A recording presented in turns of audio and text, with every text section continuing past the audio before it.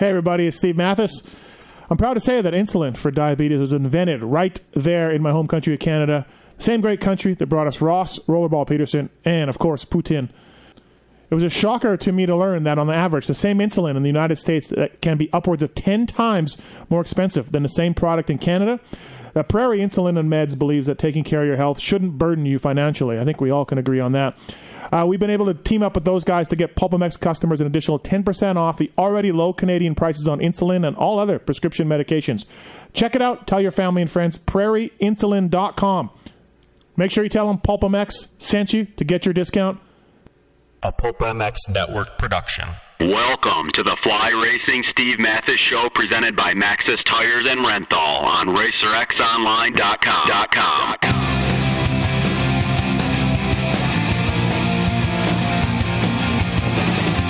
With your continued support of our sponsors, we have surpassed 1,500 podcasts delivered with over 15 million downloads. Click that Amazon banner on PulpMX to help us out. Donate via Patreon if it suits you.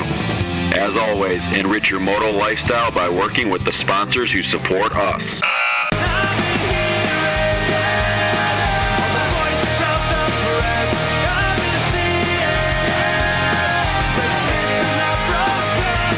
Original Moto Podcast, featuring legends of the past, stars of today, season previews and race reviews, introspection, opinion, facts, and laughs. Here's your host, Steve Mathis.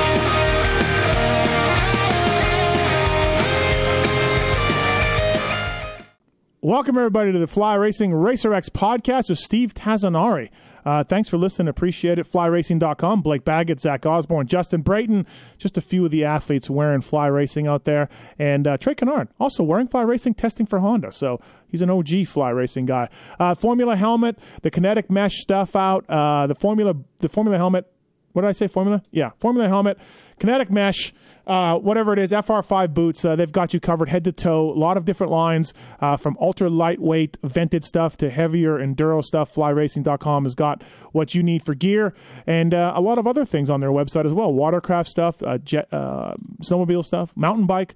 FlyRacing.com will have you covered. Great products, great company, and a great foundation of a catalog for you to choose from. So thanks to those guys for coming on board. Also, thank you, Renthal, the undisputed global leader in manufacturing design. Since 1969, Renthal has become notorious for relentless obsession to detail and quality through their commitment to produce the finest products on the market today.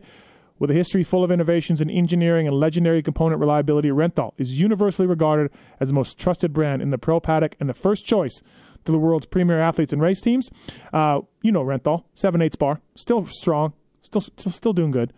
Fat bar, the latest, greatest thing. Fat Bar 36, I should say. The Fat Bar, the OG Fat Bar. Twin Wall, of course. When they came up with the Twin Wall, it blew everybody's wigs back in the late 90s. So Renthal.com for more information on that. Maxxis tires, whether it's light truck tires, UTV tires, mountain bike tires, or motocross tires, like the MXSTs developed by Jeremy McGrath, used by A-Ray in Supercross. I've got a set on my Yamaha right now. Please check out Maxxis.com for more information on that.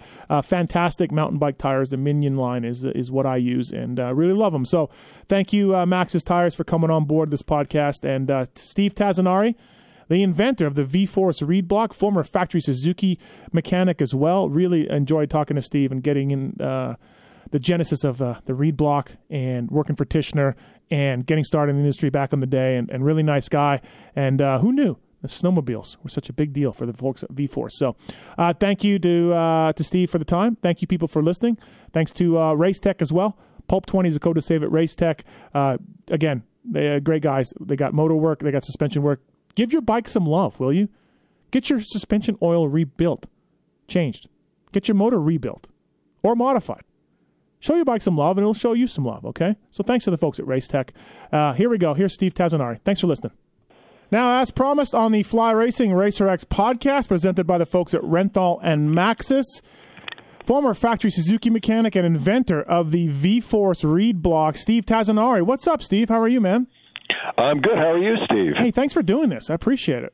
Hey, no problem. Should be fun. Yeah. First off, I guess, with what's going on in the pandemic and everything else, lots of industries, a lot of people in the industry that I speak to are doing really well. Some aren't, but a lot are, which is weird because we're in the middle of this pandemic.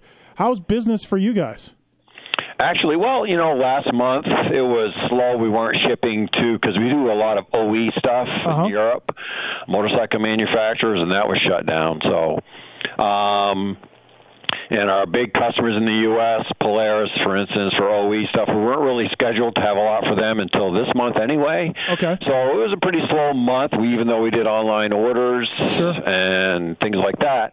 But as soon as we started operations a couple weeks ago again, because we were kind of shut down and there wasn't a lot to do. Right. But we got a whole bunch of big orders from U.S. distributors, so we're actually on a path to have a record May. So isn't it weird? And I talked to the Yamaha guy, and he told me two-strokes and the pit bikes are selling unbelievably well. The Honda guys say they can't get those 110s, enough of those 110s.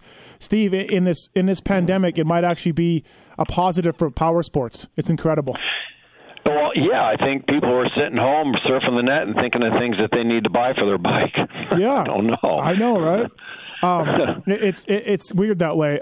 Before we get too far into this, congratulations on the success of this reed block. It's your baby. It's your invention. And, you've got a whole manufacturing plant back east, and you're doing great business. And, man, good work on this thing, because I've used it as a privateer mechanic on almost all of my bikes over the years, two-stroke bikes. And I worked at Factory Yamaha for a number of years. We used them. Of course, we made it look like it was a stock reed block.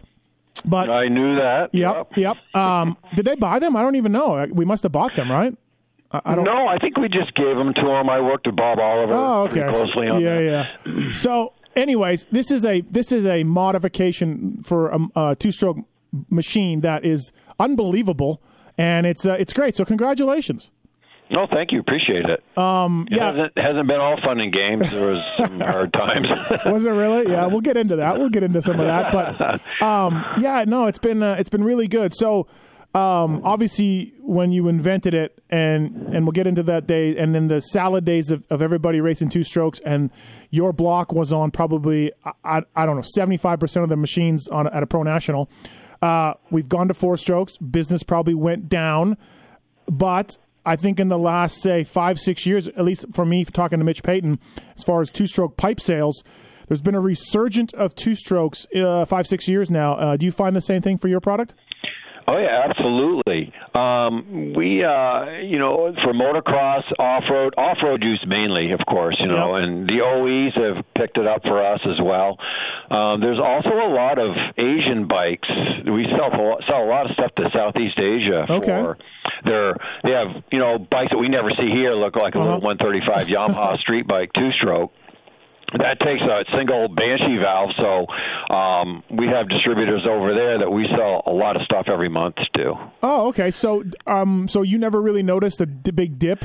Yeah, it was flat. Yeah. And it didn't go down too badly, just flat. And we didn't see a lot of future in the business. We were just waiting for the bottom to drop out eventually, and it never really has. And then we just picked up more and more OE stuff and got some more obscure markets put together, and it's been pretty good. In this last 3 years, we were up like 20%, which was huge. Yeah.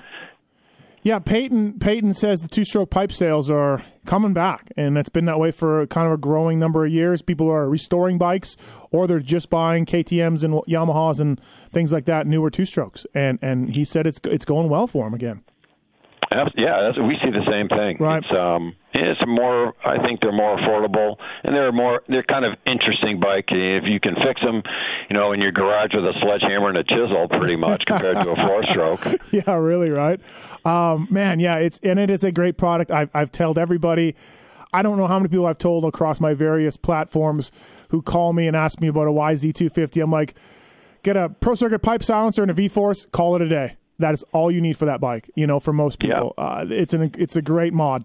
So, we've had good luck with those for sure. Yeah, the YZs are a good line for us. And obviously you got into the business of air boots for four strokes, and the Factory Connection guys are one of the teams been using that over the years. How's that for you? We stopped making it a couple of years ago. Okay. Only it became, I mean, it worked really well. We had a good rapport with the race teams because it was something they could tune. Noticeable increase in performance, throttle response, and all that stuff. It was different, and it's patented because we have developed interchangeable velocity stacks.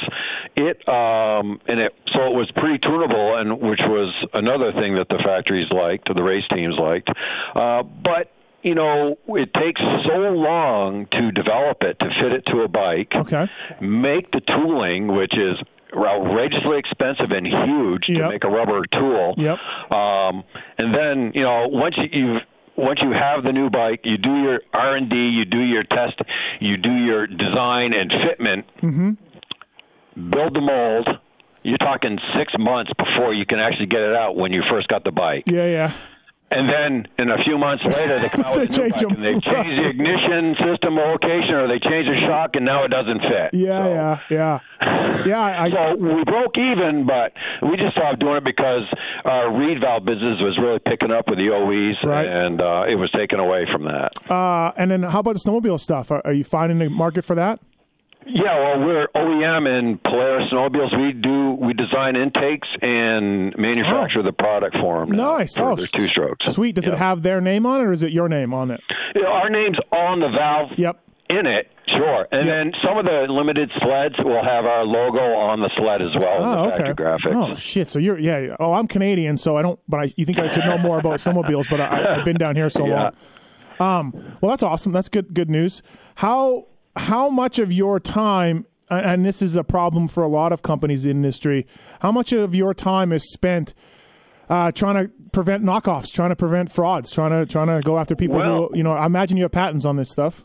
Oh, we do. We have patents on it, and there is in Southeast Asia, again, we'll go back there, there is a company, one or two that make there's one company that makes an exact copy of it. We think it's in China, and we have a patent in China actually, but it's like whack-a-mole, right? You can't track it down, so it's almost useless to have a patent in China because you can't track it down. So fortunately, one of our distributors over there in Singapore, I think he sent it to us, and it looks, the packaging, the stickers in the box, everything looks like something we made.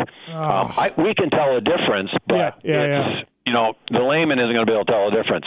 But I can tell you that the reed tension is way wrong. It probably doesn't work very well. Of course, but right? It looks good. Right. No, I've heard from different companies, like, it's like whack-a-mole. You put out one, and the guy just folds the company, starts a new company, same product. You can't stop these people from knocking this stuff off, and it's brutal for people who spend the time to actually invent something, and the R&D and the tech and the money and everything else. It's insane. So it's one of those things that you guys have to put up with for sure. Definitely. So you're doing OE stuff, and you're still, you got the V-Force 4 and the V-Force 3. Is the 3 the original one? Like, or is that way back in the day? That was way back when I first started making reed valves.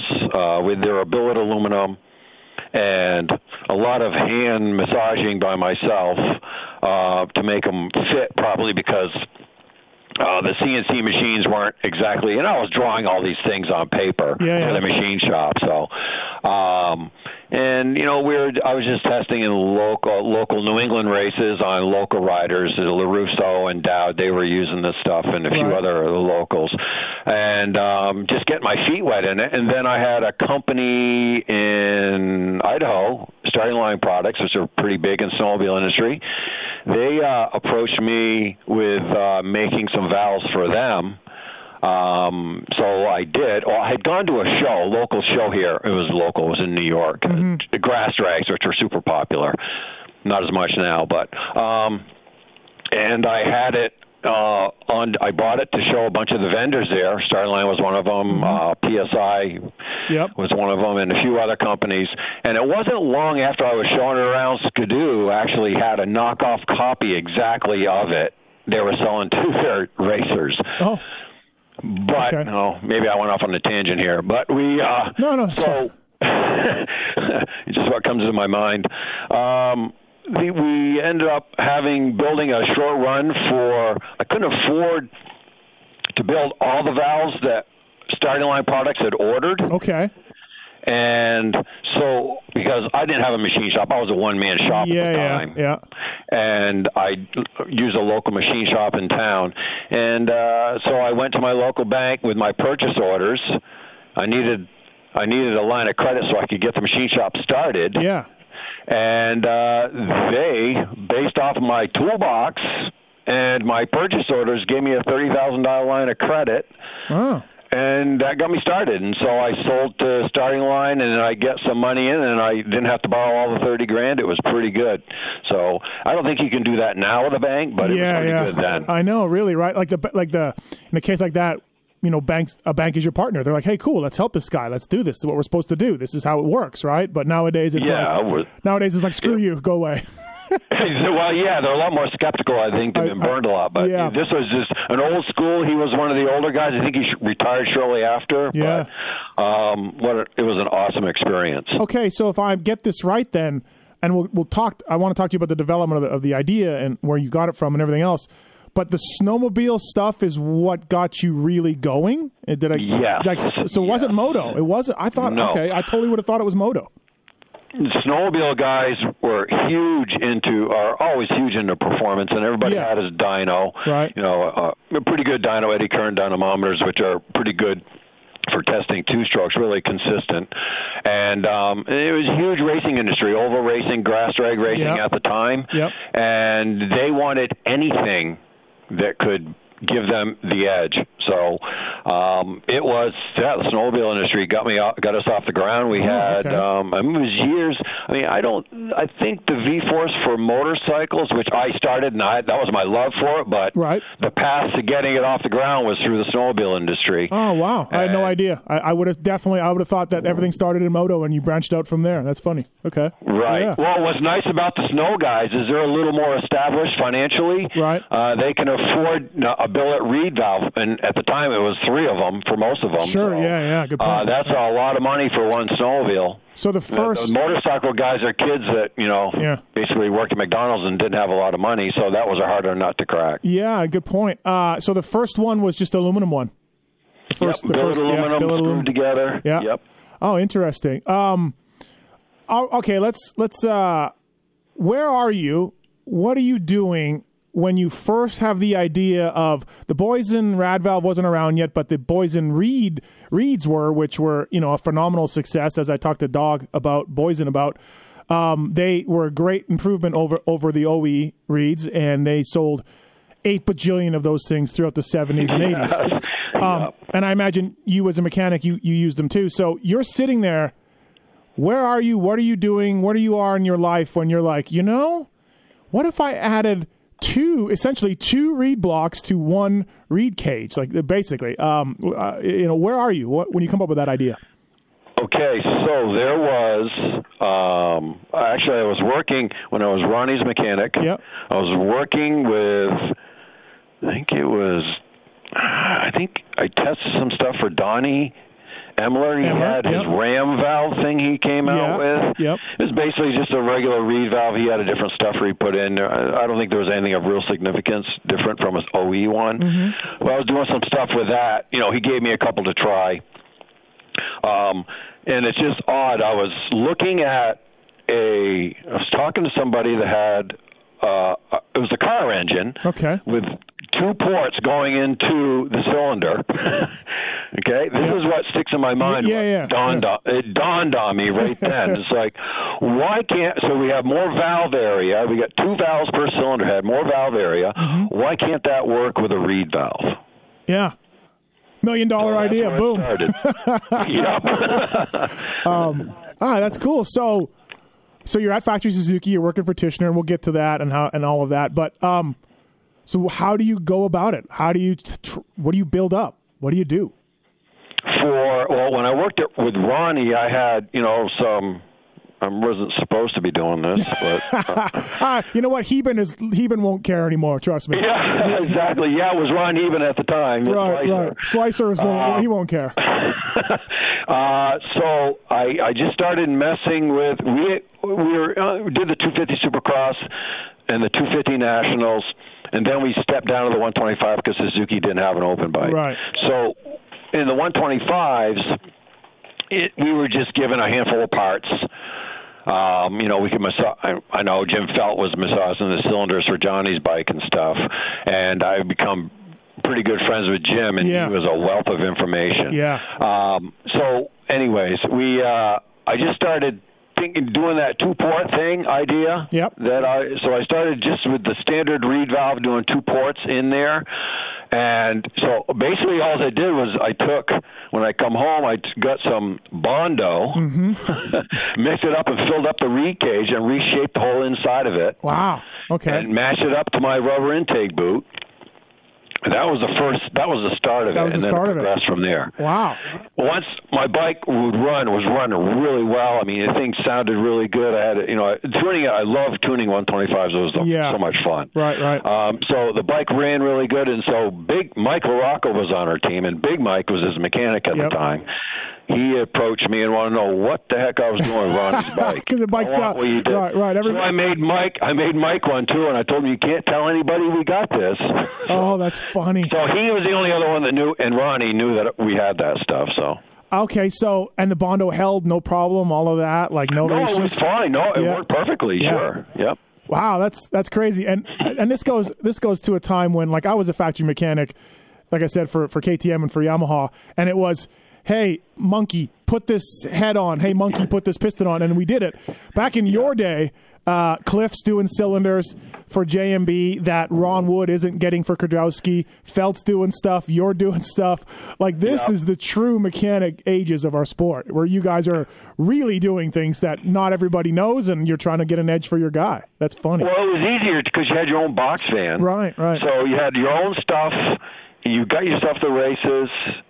And that's a whole nother story. Holy cow. And working on the bike. But, so you're right. It was a different time, and there was a lot more. I learned from Felt, because Jim was back in Glover and before, doing all that stuff, and it was such an infancy of the factory guy, and it was so much work that, the factory supplied stuff, but there was so much work that the mechanics did try to improve those stock bikes. So it just grew from that. It's just insane. Bale, in 90, Bale's winning the 125 title. You're working for Ronnie, and Bale breaks his arm at Washougal. Kudrowski's the guy now. They give Kudrowski Bale's motor, and he starts going on his winning streak because his motor, he's got Cliff stuff. And nobody, I'm just blown away. Nobody, Dave Arnold, nobody was checking on this stuff, but you guys were just allowed to do it. So, right. Yeah. So for your Bondo reed block, I'm guessing you had smaller holes, increased velocity, and that's kind of the shape. I tunnel 2 tunnel ports through it, and I shaped it, and I experimented with the width at the reed opening. I have the original one here on my desk right now. Oh, do you really? Looking, yep. Text me a photo. Text me a photo of that. I would love to see it. Yeah, absolutely. Okay, I will. Yeah, I'd love to see it. So one of the old, on this pandemic for me, I've been reading old cycle newses, and I don't know if this is true or not, but Ronnie, one of the years Ronnie dropped down, it showed him on the side of the track, and it said Ron Tishner was riding really well, but had a reed valve problem late in the moto. So I don't know if that's true, or if you ever remember. No, okay. I don't. The only time we had an issue was we had an ignition issue. Okay, all right. So it always worked. This was at Mount Morris, and it failed. It was on a 250. The 125, I don't ever remember having a motor failure ever. Okay. Yeah. It could have, but yeah, who knows? I mean, it was cycle news, so I don't know. But I was going to bring up did you ever get busted, or did everybody find out? No. I never had a failure with a reed valve I only remember when the front brake, we had titanium bolts, the front brake caliper came off in Michigan, the bolts broke, and he's flopping around going on a track. He had to stop, and I had to take some cutters and cut the whole caliper off because it was flopping around in the front wheel, and the ignition failed in Mount Morris. Mount Morris, the power lines and everything, way down the bottom of the hill, and I had to go down there and push the stinking bike back up. Yeah, my bike broke at the farthest point at Southwick one year. Ignition failed, and I was like, "Really? That's where it broke? Really? All the way back there?" Exactly. So the thing works good. This is 90 or 91, I'm guessing, right? Somewhere around there. Yep. The thing works well. When do you develop the aluminum one? Okay, when I got done at Suzuki at the end of the 90 season, so I worked with Ronnie for 89 and 90. And so maybe Ronnie's reed valve failure was when he was tough racing in 91. Oh, did he? Was he? I thought he was a factory, but 91. No, 91 was back on tough. No, it was. I think it was a tough racing then. Yep, number 12, right? He went to Japan and raced too a bunch. Yeah, that was after that. Yeah, after that. Yeah, and then he came back in the mid 90s and did pretty well again. 125 nationals. Yeah. So, so that Suzuki, the original was just a Bondo Tassinari makeup. That was all you had. Yep. Yeah. And I had my idea of a 2-reed cage block at the time, but I hadn't pursued it yet. Okay. That ended up coming into play when I got married in 90, started the business in the fall of 1990 on a hope and a prayer, and just burned through all the money I saved up starting the business. Yeah. I built carburetor, went to the local New England races, built carburetor kits while I was working on the reed valve design. I had to put food on the table, and I didn't want to go back to construction, what I used to do before that. So, right. So ended up doing carb kits, just putting 38 millimeter carbs on Suzuki 125s. I made a carb kit up, went to the local race. The first race I went to was Middleborough, Mass, I think, in New England. And I heard Mike Treadwell's bike out there spitting and sputtering, sounded like crap, so I gave him a carburetor to try. Then I couldn't make them fast enough. Everybody wanted one, so that was good. That's got the business going. Yeah. Got my name going in the local area, and then went to doing motor builds and porting and all that stuff. Meanwhile, building the reed valve prototypes. So the first aluminum ones were, like I said, crude, and they were like 91, I think. 90. Around there, 99, late 91, I think. And that's where you got LaRusso and Dowdy and those type of guys to start trying that, right? Yep. Scott Carter was another local kid I started with to begin with, and he started hole shotting, and then LaRusso came to me, then Dowd came to me. So. That's how it works, right? Yeah, that's how it works. Interesting. Yeah, Ronnie told me, he's like, Steve was always fiddling with that thing. He'd come in and jet it and change it and do this, and then he's like, he was constantly working on that thing. And he said I was a bit of a test mule for him on that early version. He was a guinea pig because I was experimenting all the time. Right. Yeah, I mean, how would you make? So you must have made a mold. Well, I guess you only had it in that one year, but you must have made a mold to do for Big Mike, right? Like some sort of diameter. Well, no, I just did, I did the same thing I did with mine and just kind of copied it just by eye. Oh, okay, with the porting tool, right. That's like you do with the porting of a cylinder, the same thing. Right, yeah, and that's the year Ronnie, Larry, Mike all dropped down, and Coop needed that help to get the title for sure that year. Yeah. It was gnarly. Yeah, that was good. What? Okay, so let's go in the time machine a little bit here and go back. Growing up, you're from the Northeast. Are you always into motorcycles? Are you racing a lot? Nope. I wanted to be a herpetologist when I was a kid. Study reptiles. So, my brother was big into motorcycles, and he got had a mini bike. Rep Roadster. I had zero interest in motorcycles whatsoever. Oh, okay. When I was 15, we went to a camp in southern New Hampshire near where my cousin was, who raced enduros, who was my age, and we'd just go out and I'd ride on the back with him on his Kawasaki KS 125. Okay. And I was hooked. After I did that, we were down there for a month. We rode around. I had so much fun, and I was totally 100% motocross from then on. And that was it? That's all it took? It was like a light switch. Right. So you got a bike and started riding? And I did. Yeah. I got a KS 125 that my cousin had. Oh, okay. And I rode. Yeah, and then I got my next bike was a 76 RM 125 used, and that's when I started racing. And were you always a tinkerer kind of guy? Were you always like a guy doing stuff, doing your own work and everything? Well, kind of. Not really. You know, I was creative. I was kind of an artist. I did a lot of painting and stuff, but I liked fiddling with stuff. But mechanically, I wasn't, I would say, I wasn't that interested in it until my RM, the crankshaft broke. The flywheel broke off. Literally broke the crank. Yeah. So I had to put a new crank in it. Well, my girlfriend at the time, her father owned a Kawasaki shop.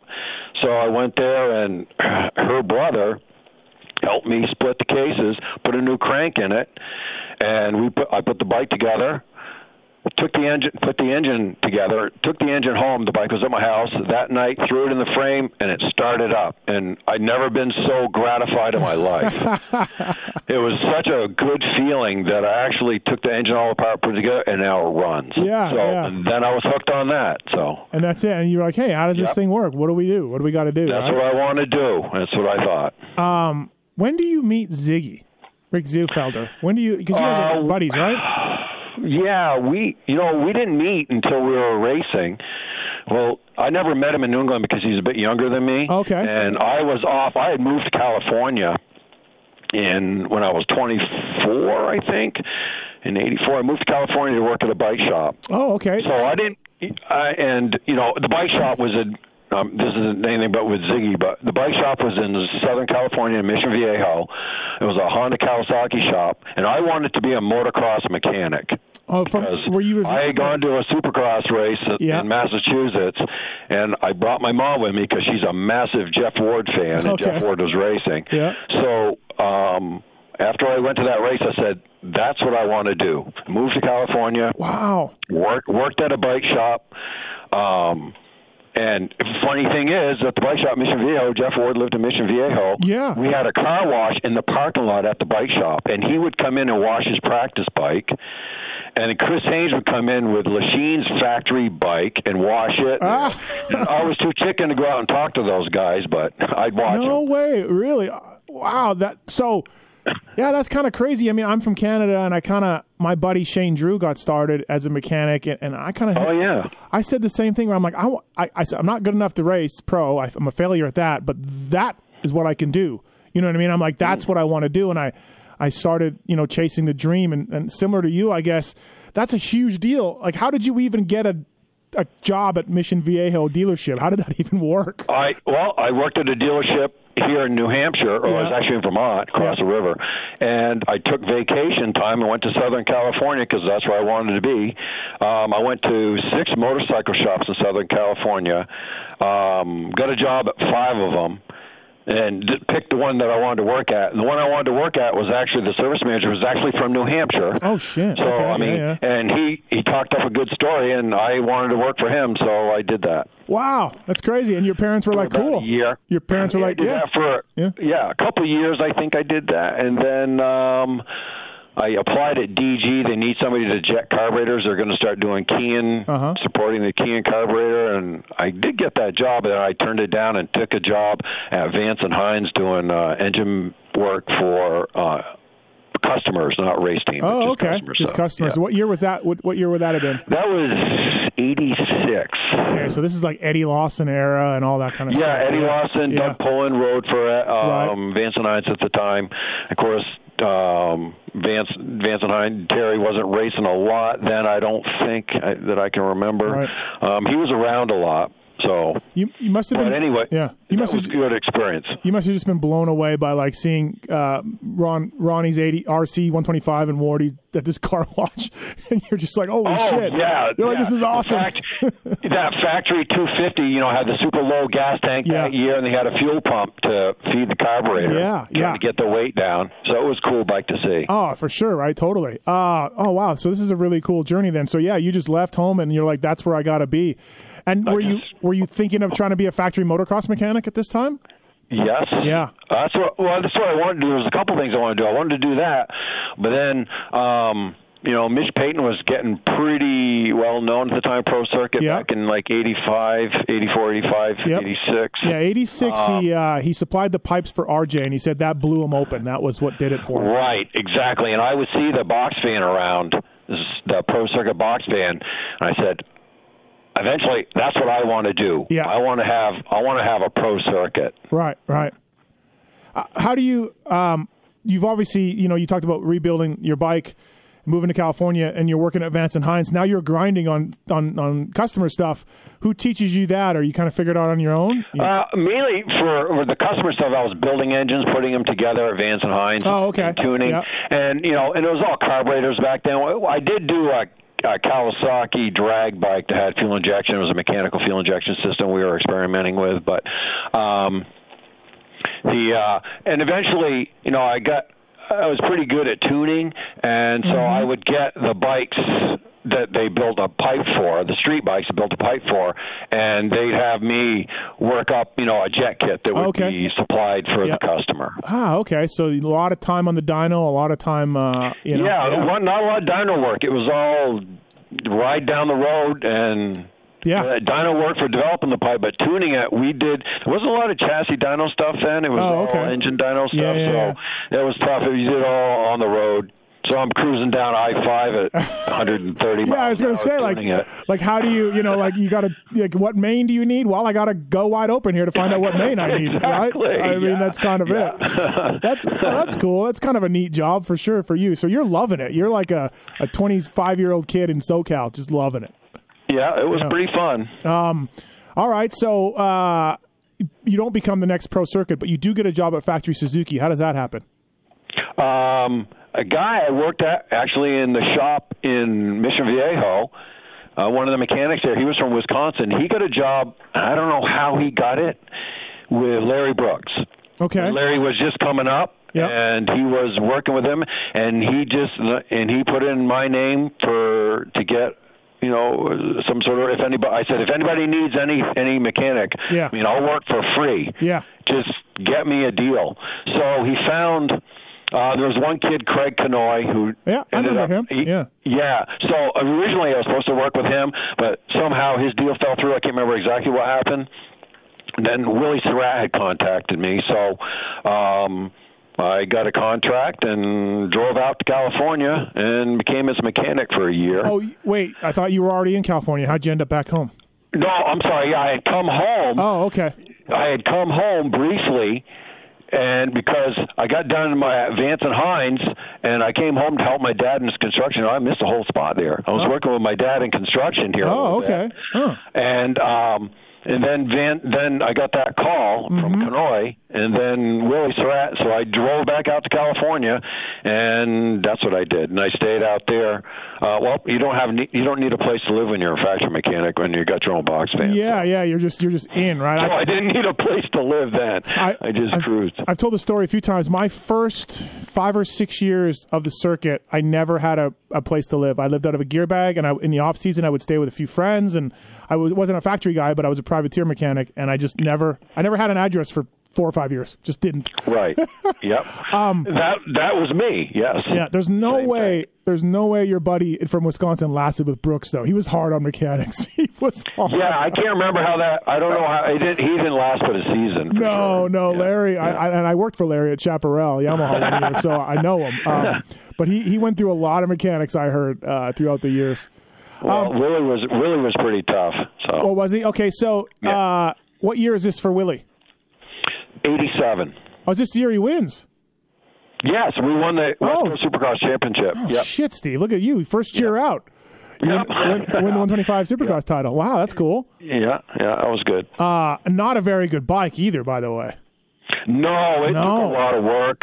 It was a lot of work to make it run. I mean, it was a full reed valve engine. Didn't have that stupid piston port half reed valve thing they did. And I think later on they went to that. I can't remember. Yeah. They had a full reed valve anyways in it in 87 and 88. Right. And they made it tune a little better. And was this a Factory Suzuki gig or was this a support thing? Yeah, it was support. Okay. Yeah, they had a gaggle of riders. They had Keith Turpin, Ron Tishner, Willie Surratt. Right. Vince Devane was sort of there, I think. Yeah. What? Yeah, I forgot about the vein. Yeah, Jeff Frizz was a support guy, and Jeremy Buell. No, he was later. Jeremy Buell, I think, was later. Yeah, he was later. O'Mara was on the big team. Hannah, right? Yep. That's where Bob was super. He was super good to I really like meeting Bob. He was, of course, an idol of mine when I was a kid, and he was awesome. I was going to ask you for some Hannah stories because I'd heard.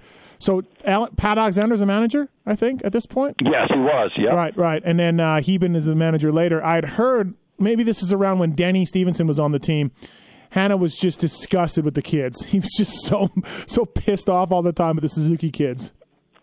Yeah, they had no work ethic.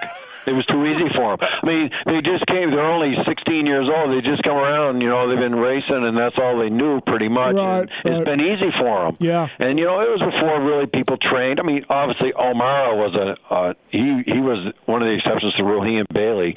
I mean, those guys trained hard. And I'm sure Rick Johnson did too, and I know Jeff Ford did. But a lot of these kids, they came up and. Everything is so easy to get there for them because they got a factory, they got a box fan, they got everything, and they just barely got off the amateurs. So they didn't have the work ethic that Hannah thought they should have, and he was tough on them. Now, I don't remember Willie doing much outdoors that year. Did he keep riding, or what happened? No, we raced at 250. He's supposed to race 125s, ended up racing 250s. I think he finished in the top 10, though. Okay. Or a lot. I don't know if it was overall, but we finished top 10 a lot in a lot of the races. Yeah. And he was just, he was just a kid, and it's crazy because that kid, he didn't have to work out. He was, kind of didn't look like he was in shape. Mm-hmm. He looked like he was half awake all the time, and when he talked, he's, didn't look like he really. But when he got on a bike, he was like a machine. His ability was what got him where he was. He just had this natural, uncanny ability to ride the bike and know what to do. Yeah, it's crazy. He wins I'm pulling it up here. Robert Naughton second, Dean Matson third, Kyle Lewis fourth, Craig fifth that year. Yep. Yeah, that's it's kind of Willie. You kind of don't really remember his career that well. You know what I mean? Like it didn't last long. Yeah, it didn't last long. He got in trouble. He sued Suzuki because he thought he was supposed to get more money for winning the championship. So that ended his career with everybody. Oh, is that? Yeah, Yeah. And then did he break his back too, or am I getting that mixed up with somebody else? I don't think. Not that I know of. Okay. So 88. Who do you work for in 88? In 88, I don't work for anybody. I got done. Willie got done, so I got done. Yeah. I came home again, and actually, I worked for my dad again. I was in the office. My dad was a building contractor, and I was designing mainly just foundations and stuff like that. He would design the building. But the funny thing is, the building that we're in our business now is the only building I designed, at least the facade of and the foundation. I designed the whole thing. Really? Other than the structural part of it. My father did the structural part. Right. But I designed it all.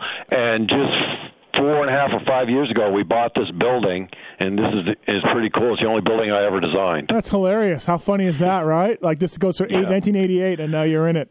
So 88, I had the time off, and then Ronnie's mechanic, Barker, he got killed riding in the dunes or something. Ah, yeah, I remember that, yeah. Yeah, and Alan Barker.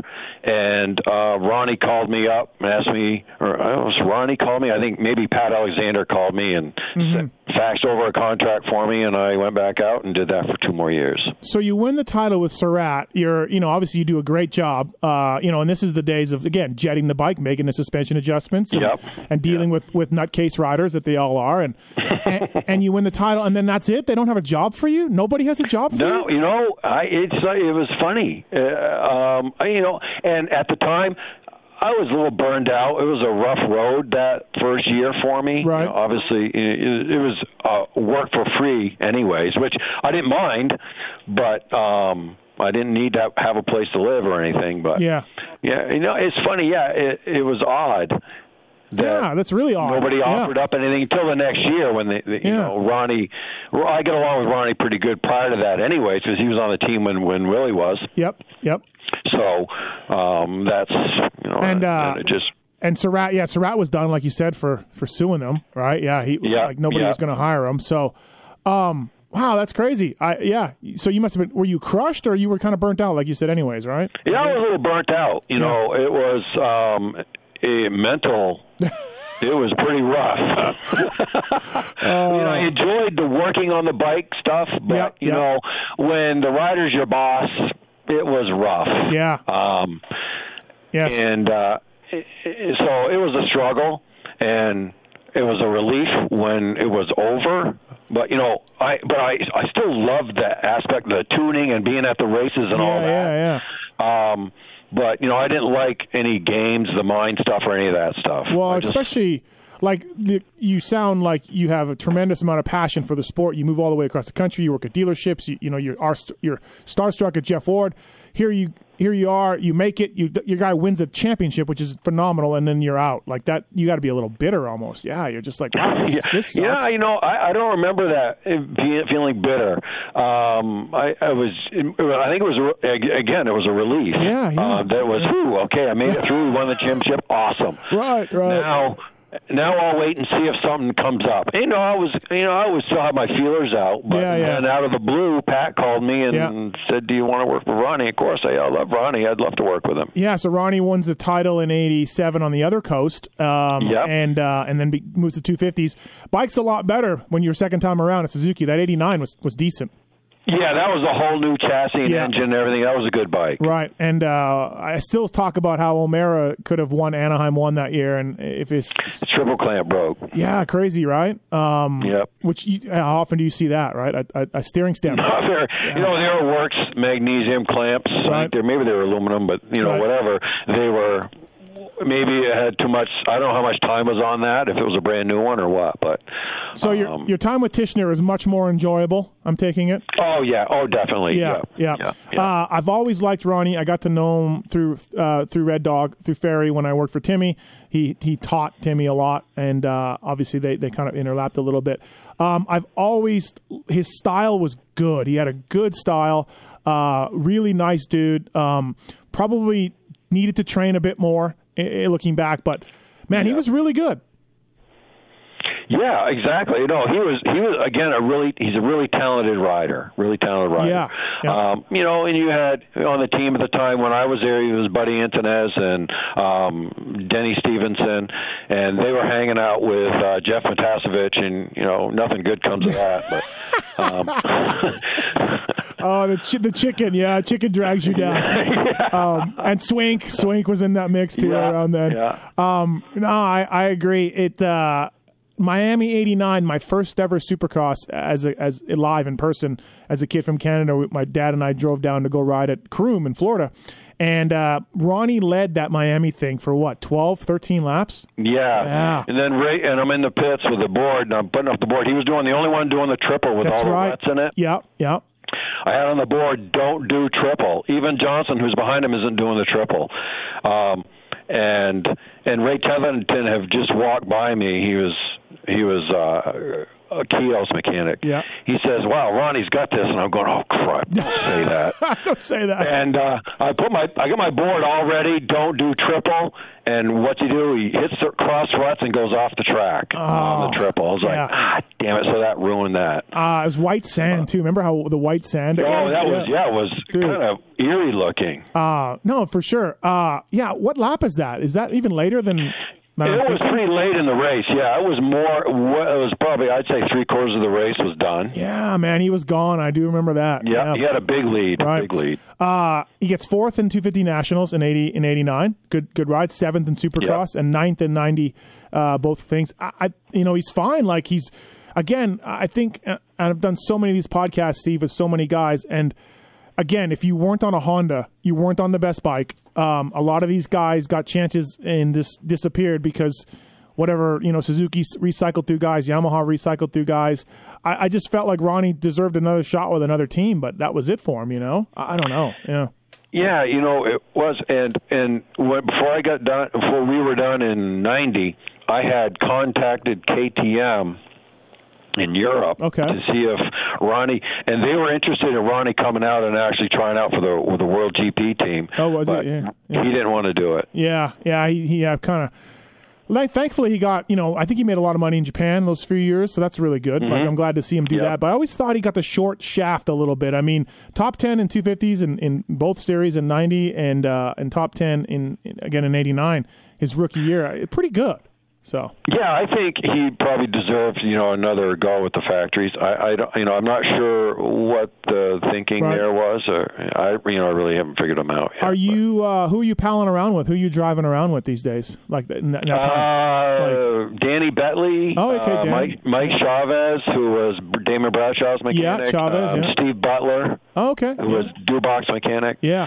We traveled a lot, and Jim Felt. And Felt, yeah. In 90, Jim Felt. In 89, Jim Felt. In 90, he wasn't there. But yeah, 90, O'Mara went to Cowie. Yep. But yeah, I've tried to do one of these with Jim. I can't get him on the phone. He just won't. But yeah, super interesting, super smart guy. He took me under his wing, so we palled around a lot in 89. He was super helpful, super nice. I learned a ton, and he was a great influence. So, how many times is Ronnie test for you for this new reed block back then? Like, is it a lot? Yeah, well,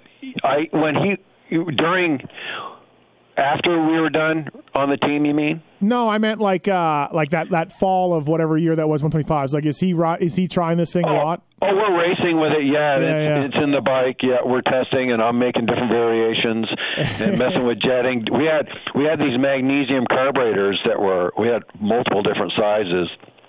Only Jim Felt and I were using them. Everybody else is using the stock or a 38 millimeter carburetor, or production one. But these magnesium ones are the precursor to the new Mikunis they have, newer ones they have now. Yeah. And they were pretty cool. They took some work to get dialed in, but when you got them dialed in, you figured them out. They worked really well. So I was, having fun dealing with that new carburetor and working with the reed valve, and we found a pretty good combination. The bike ran really good. I didn't know there was magnesium carbs back then. That's interesting. I thought they came later. Yeah. And then we won. He won at Steel City one year in the 125, won a moto, which was good. I mean, I thought he should have won more motos, and I think a lot of it maybe was conditioning. Yeah. Yeah. Well, I think too, like when you look at the guy, even Bradshaw. I mean, Bradshaw was awesome, and then when he had to ride the 125 Nationals one year because Yamaha, pulled out of the big bikes, his results were like, 7 to 8, 9, 10, 12. And I think for the riders, they weren't motivated, right? And I think that went to the Suzuki guys too. Like, what am I doing jumping in this thing on a bike that, I don't really ride, and I got to ride half the series? Like, I just don't know if it's probably not a fully developed bike for you either. Yeah. I mean, to see Bradshaw struggle, I mean, the early 90 Yamahas weren't very good either, but basically a production bike. Yeah. You just think to yourself, how motivated can these guys be to be out there, jumping in halfway through a series? So, do you remember instructions to let Coop go? Nope, I don't remember. I never heard of it. Maybe they said something to Ronnie, but I've never heard anybody, never tell us to. Obviously we knew not to get in his way. Yeah. To make it difficult, don't take Cooper out. But. Right. So at the end of 91, Ronnie loses his ride, and you decide that's it for that's factory life is over? Yeah.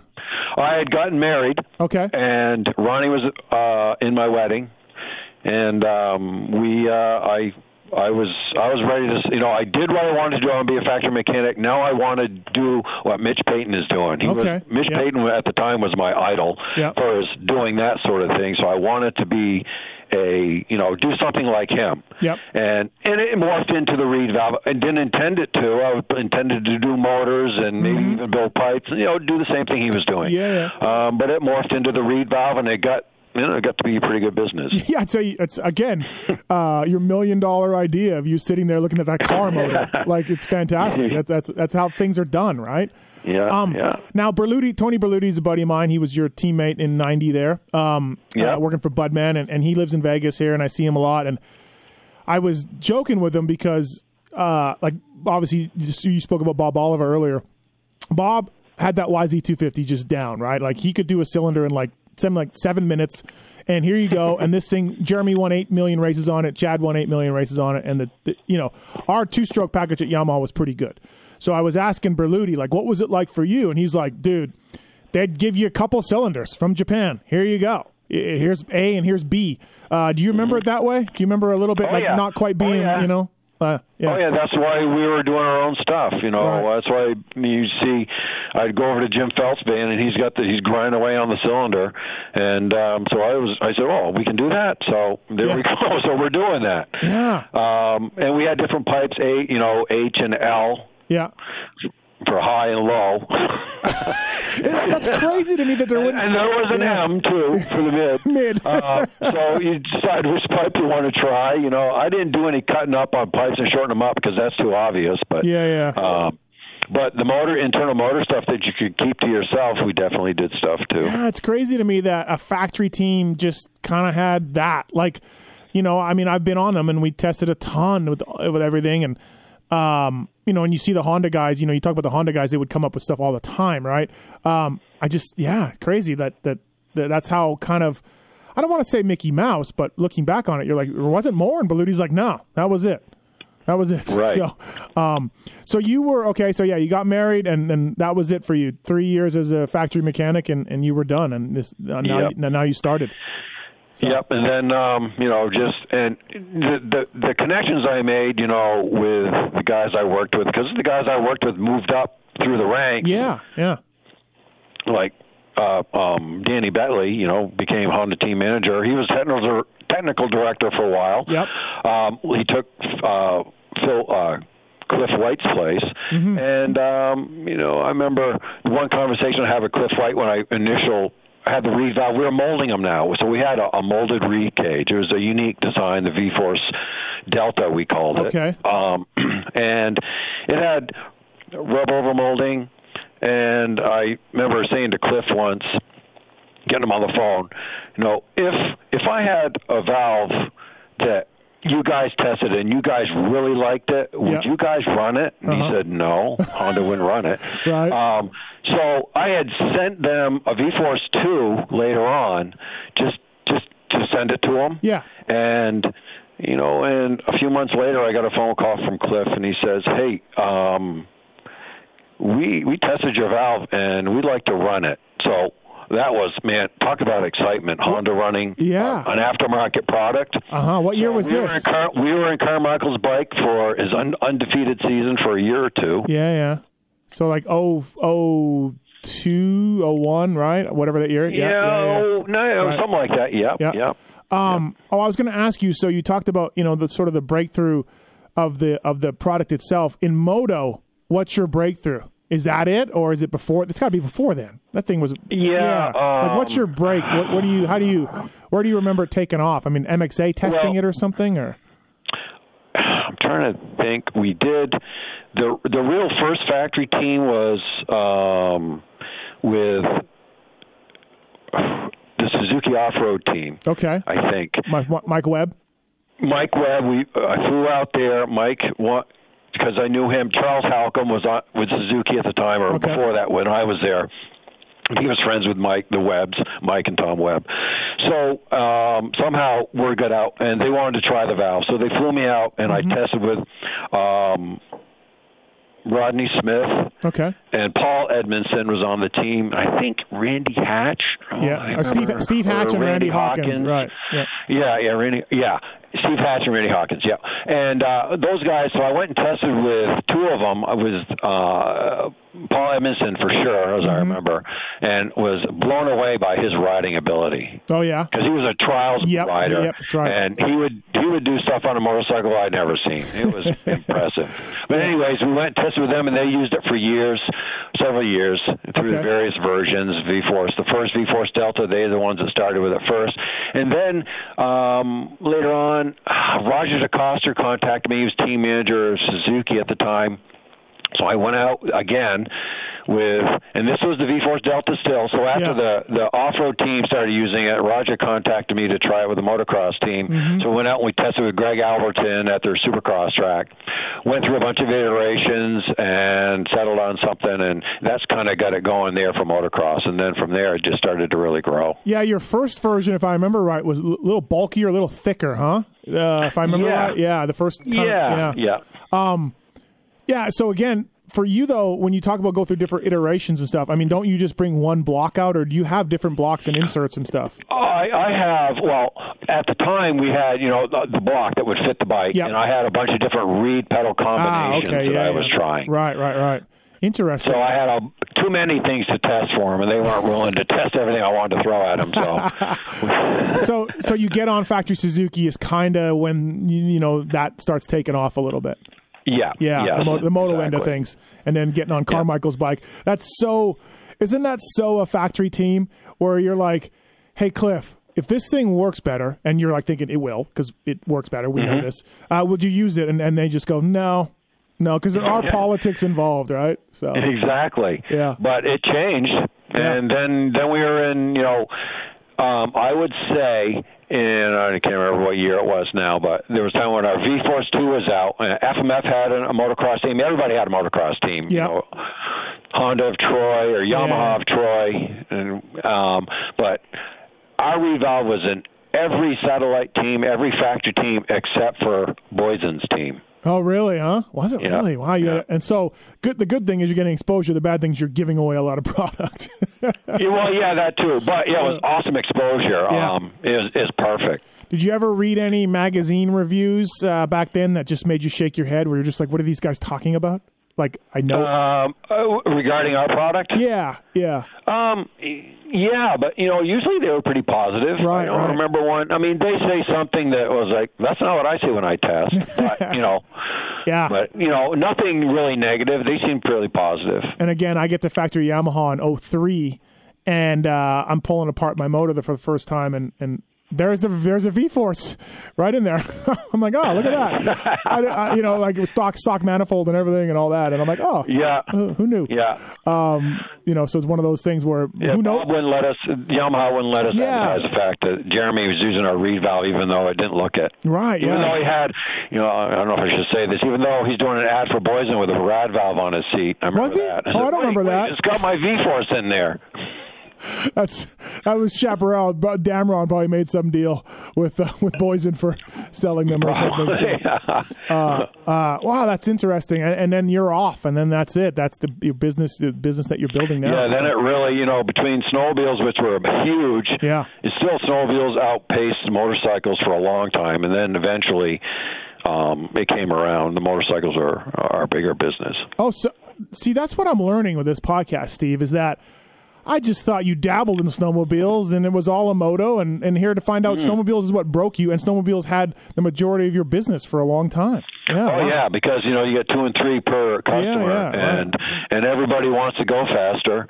And they have a more well-heeled wallet, being an older group generally. They'll pay whatever it takes, and a lot of them want to be able to put the reed valve in but make it so that it doesn't look like it's in there, so their buddies don't know they have it. and in the grass drags or whatever, they kick ass. It's huge. Ice, going across the lake, just the ego thing that their sled's faster, and they don't want their buddy to know why. So the EFI KTM's coming out for that kind of affects your business a little bit, huh? Actually, no. EFI still needs a reed valve, so. But I was thinking it might need a different one, or no? Doesn't it the same thing? Well, for what happened with KTM is we were in KTM with a V-Force 2. Yep. We were in KTM for like 15 years, and the big bikes. We're still on the mini bikes. We still make the reed valve for the 50s and 65s and the 85s. But KTM got a new purchaser and decided that they're paying too much for reed valves. And after 12 or 15 years with them and their big bikes, they decided that we were charging them too much, and we haven't changed the price since we started. And our costs have gone up. Anyways, another tangent. Anyways, they made an exact copy of the V-Force 2. That we don't have a patent on for that. So the reed valve is in the current model big bikes is a copy of our old valve. Oh, okay. But Initially, it had some issues with it. The reason why we stopped making it because we had those issues too. So we struggled. We built our new V-Force 4R with a rubber overmolded cage, and it definitely performs really well. Better than stock. Right. And our sales when we first came out with that for all the KTMs and Huskies was awesome. Right. Kind of like Yamaha used to come with Pro Taper bars, and then what I heard is they just went to the direct factory, and now they have Pro Taper bars with a Pro Taper logo, and they're like, sweet, we save money. Which sucks, but I get it. So, so I thought the EFI two-stroke had a different. I know it had a rate valve, but I thought there was differences, but I didn't realize it was the same thing. So I didn't know that. It's a V-Force copy, exactly. V-Force 2 copy. How much? So obviously, like Yamahas haven't changed forever, and the 80s and stuff are the same. Are you still getting on a dyno once in a while, though, Steve, and still trying to tweak the thing a little bit? Oh, we're always testing. We have an engine dyno that we're just putting in right now, a chassis dyno because of the fuel injection bikes. Yep. I've always been a stickler for consistency, repeatability, and eliminate as many variables as possible. So a chassis dyno, there's a lot of variables, and I like doing my development and testing on an engine dyno because there's a lot less variables. Yeah, you're not worried about chain, air pressure, all that stuff. Yeah. But with the fuel injection, it becomes more difficult. You need to really set the whole thing up exactly like it is on a motorcycle. And it's a lot more difficult and time-consuming. So when we're testing a bike like this fall, I decided we're getting a chassis dyno. We were testing the new 2020 fuel-injected Huskies and KTMs. And we had a 150 and a 300 we're testing with the new reed valve. Coming up with some new reed materials that we'll be introducing sometime down the road here that really improve performance. So we... and I wanted to get it on the dyno, but we got looking at it. It's going to take me a stinking week to fixture it up and get it all set up there, so it's exactly like it's going to be on the bike. Right. Boy, a chassis dyno would be nice because I could test on the dyno and see what the test riders are feeling on the track in the same day. So we're installing a chassis dyno as we speak. Yeah, I spent a lot of time on a dyno. Red Dog got hurt a bunch at Yamaha, and I spent a lot of time dynoing, and I was shocked. And I always laugh when people said, "Oh, well, on this bike is this much horsepower," and I'm like, yeah, but if you don't have the air conditions in this particular dyno and the air pressure and everything else, you're apples to oranges. Don't tell me what that dyno does. You need to do everything on the same day on the same dyno. That's how you really know. Yeah, it doesn't matter what another. I don't care what other people see for horsepower. I'm not comparing to their dyno. Yeah. I want to know. I don't care what my horsepower is. I'm reading as long as it's the same dyno and it's consistent. I have my air pressure, the air temperature. Yep. We pull air from our shop, which is air conditioned, 72 degrees, low humidity, for the air in the engine to run. Yeah. So all that makes a difference. Yeah. Oh, it's huge because we have winter time here. It could be below zero, and that's totally different air than actually that bike's ever going to see. And then in the middle of summer, it's extremely hot and humid. So you're just.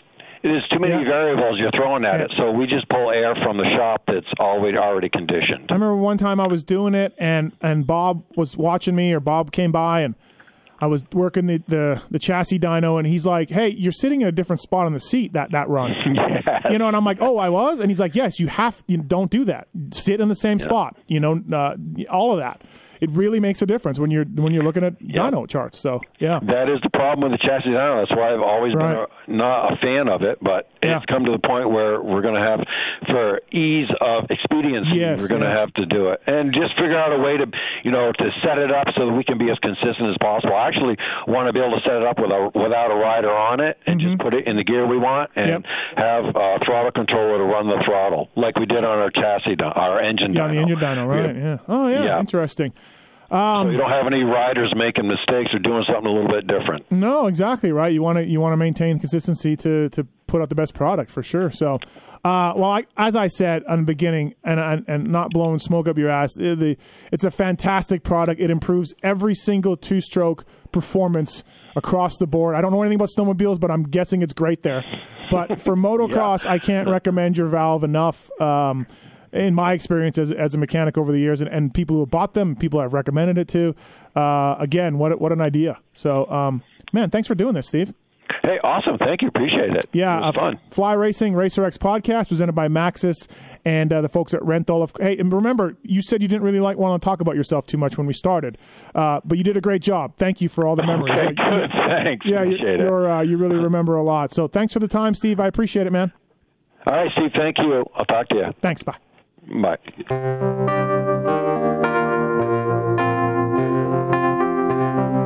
Thanks for listening to the Fly Racing Steve Mathis Show. Don't forget to check out some of our past shows, including motocross legends such as The Bad Boy, Rick Johnson. I looked down and my hand was junk. I mean, it was sitting over to the side. The tendons were jerking in weird places. And my biggest disappointment with Danny Storbeck is that he never said sorry. Because Danny and I were friends, and we've never talked since. Brian Lunas. Before the 500 event, Dave and I fly to Germany, go down to Stuttgart. There's this little shop out the back of the mall factory.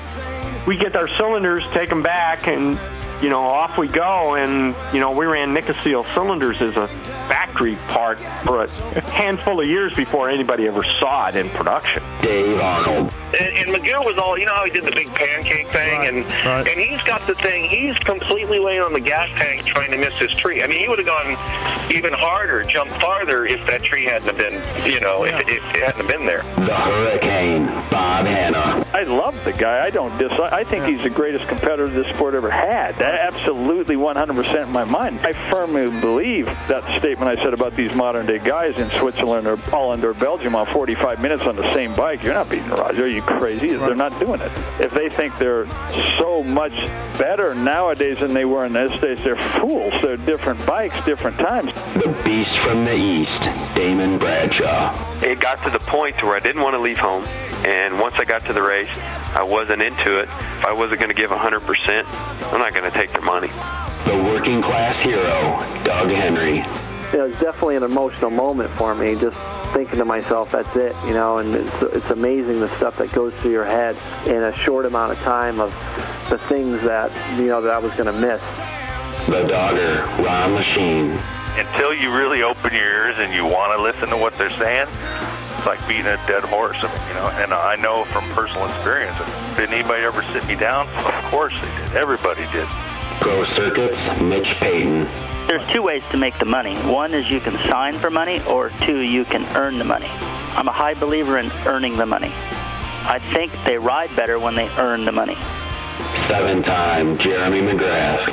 I was so mad, so disappointed and so frustrated that I pulled picked and I left. Every point counts. I could kick myself to this day for not just riding around in tents. It's been no problem. My ego got in the way, The O Show, Johnny O'Mara. Stuff that you'd sit there if you didn't even want to ride it, you just wanted to just look at it all day. I mean, I got a chance to test all that. I like that era I was in. I really do. Search Pulp MX in the iTunes store to enjoy these and over 800 great motocross podcasts. As the days and the months and the years